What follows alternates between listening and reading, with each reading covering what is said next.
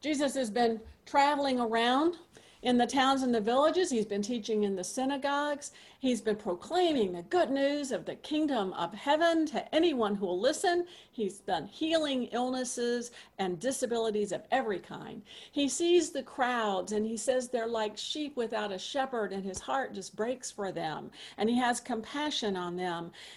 And now he has sent the disciples out, and they have returned discouraged and ready to give up. Lloyd Watson is the 10th child in a family of 14 children. He grows up on a farm in Oklahoma, and during World War II, he serves as a platoon leader, a mortar platoon leader, battling the German front. He recalls how under heavy shelling, he and another guy from Oklahoma had shown up at the front line and begun first thing digging their trench, their foxholes, and then they got their first glimpse of the horrors of war, because as they dug, they realized they were surrounded by human body parts. Mr. Watson attributes his survival of World War II to the teaching of his father and his life on the farm. He says, "My dad was a strict man, not a severe man, but strict." He says he would send us out to do a job, and we did not dare to come back in and say, "Oh, well, this happened, or that happened, or I just couldn't get that done." He said, "Oh, no." We used our ingenuity to overcome the problem and see that the job got done. The world is a rough place to do ministry. It's no doubt a very rough place. It would be so much easier if we didn't have to deal with the world and we could just somehow minister to one another. But we will minister to the world because that's where Jesus has called us. And if we speak up, we can expect rejection, and some of it's going to be harsh. Jeremiah faced much hostility and as a prophet, and Jesus faced hostility and abuse as the Savior of the world. So why would we expect anything else? Jesus needs disciples who will find a way when there is no way.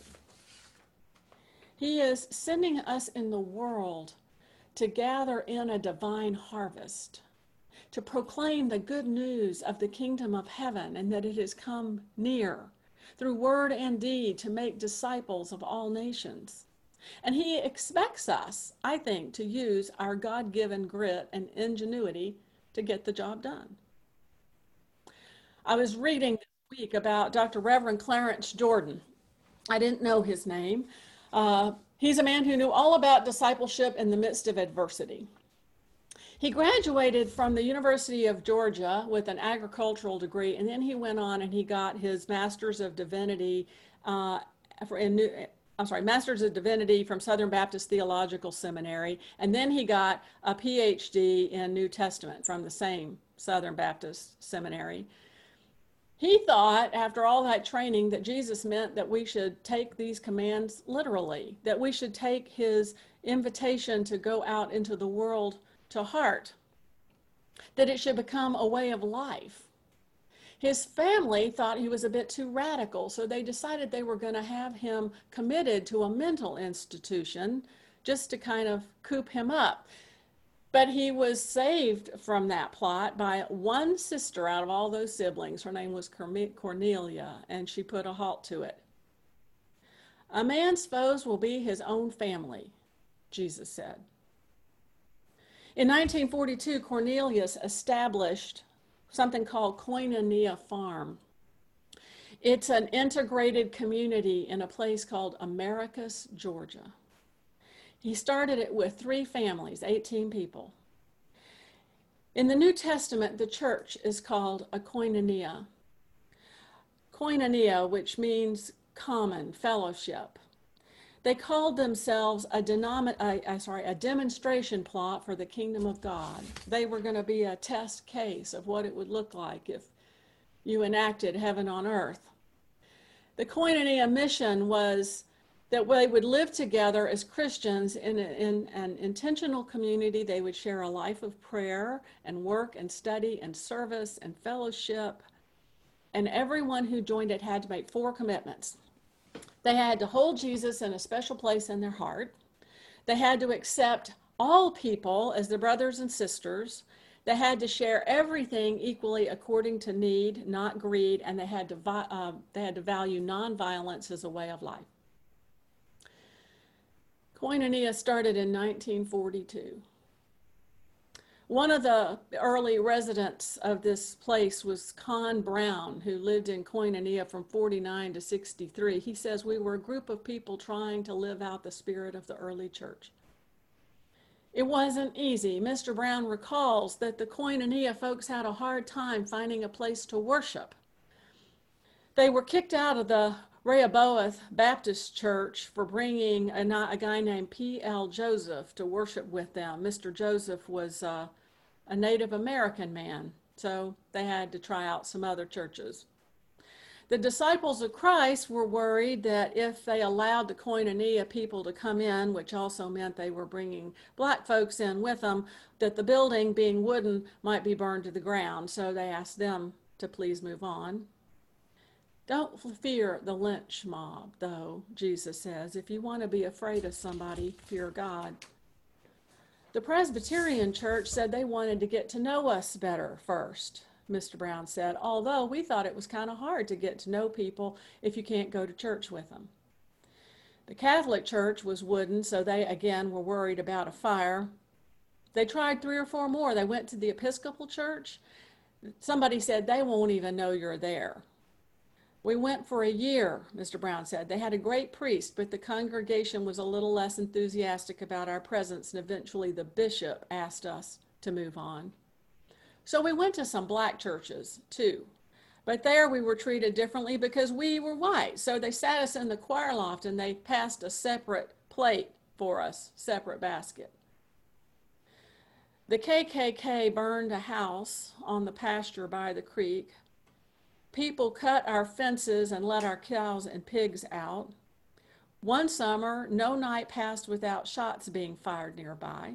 In fact, once Elizabeth Morgan, a Quaker, and Dorothy Day, who was visiting the community, were keeping the night watch, and they were sitting in an old green Plymouth parked off on the side of the road, and a bullet came right through the radiator and dropped there beneath the instrument panel at Dorothy's feet.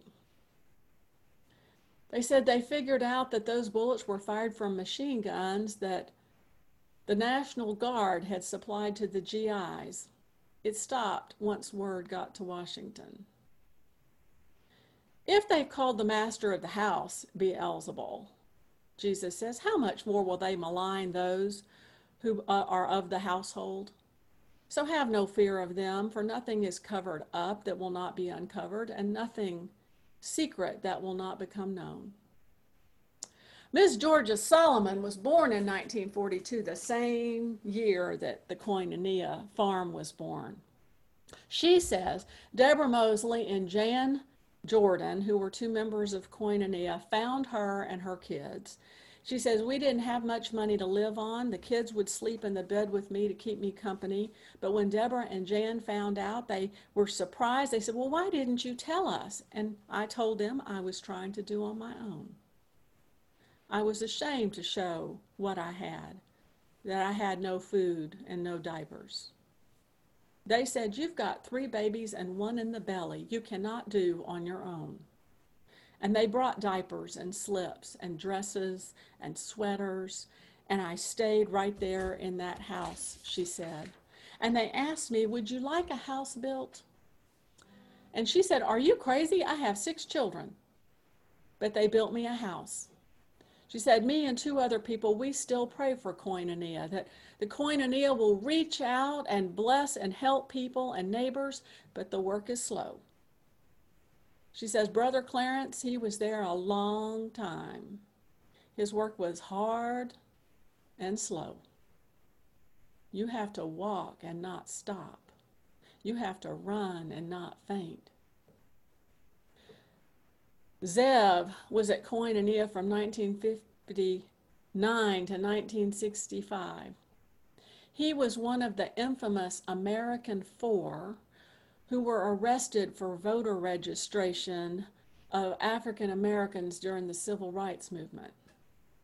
Those four, Zev, Ralph Allen, John Perdue, and Don Harris, were tried for treason, a crime which carries the death penalty in Georgia, but they were later exonerated. What I say to you in the dark, tell in the light, and what you hear whispered, proclaim from the housetops. Do not fear those who kill the body, but cannot kill the soul. Miss Queenie says there were some terrible places people lived in, holes in the floor, no running water. The first people I ever knew were the white people at Koinonia. She said, I was just a little child then. I was a little bit older when I found out that not all white folks were like them. I think my daddy was the first person Clarence ever hired to work full-time on the farm.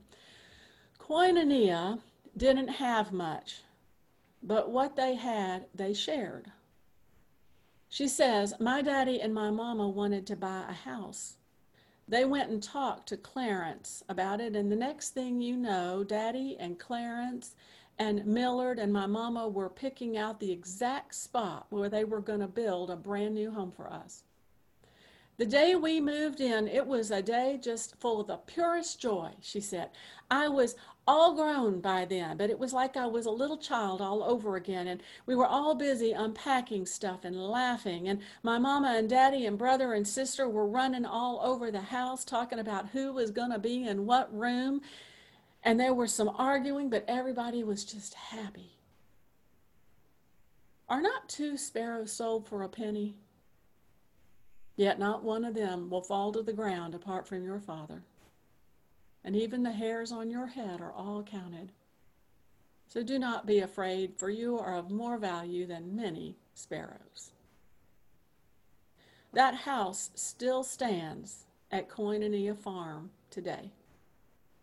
It is known as the first Habitat House. They called it partnership housing. Those in need of adequate shelter could work side by side with volunteers to build decent, affordable houses. The houses are built at no profit. The homeowner's house payments get combined with no interest loans provided by supporters and money which is earned by fundraising, and that pooled money establishes a fund for humanity that's used then to build more homes. Habitat for Humanity has helped people build homes all over the world. Our congregation has been a part of building some of those houses. It's just one example of what a few disciples can achieve in spite of adversity when we rely on God, persist in faith, use our God-given, Spirit-driven gift for ingenuity to do the work that Jesus has called us to. Amen.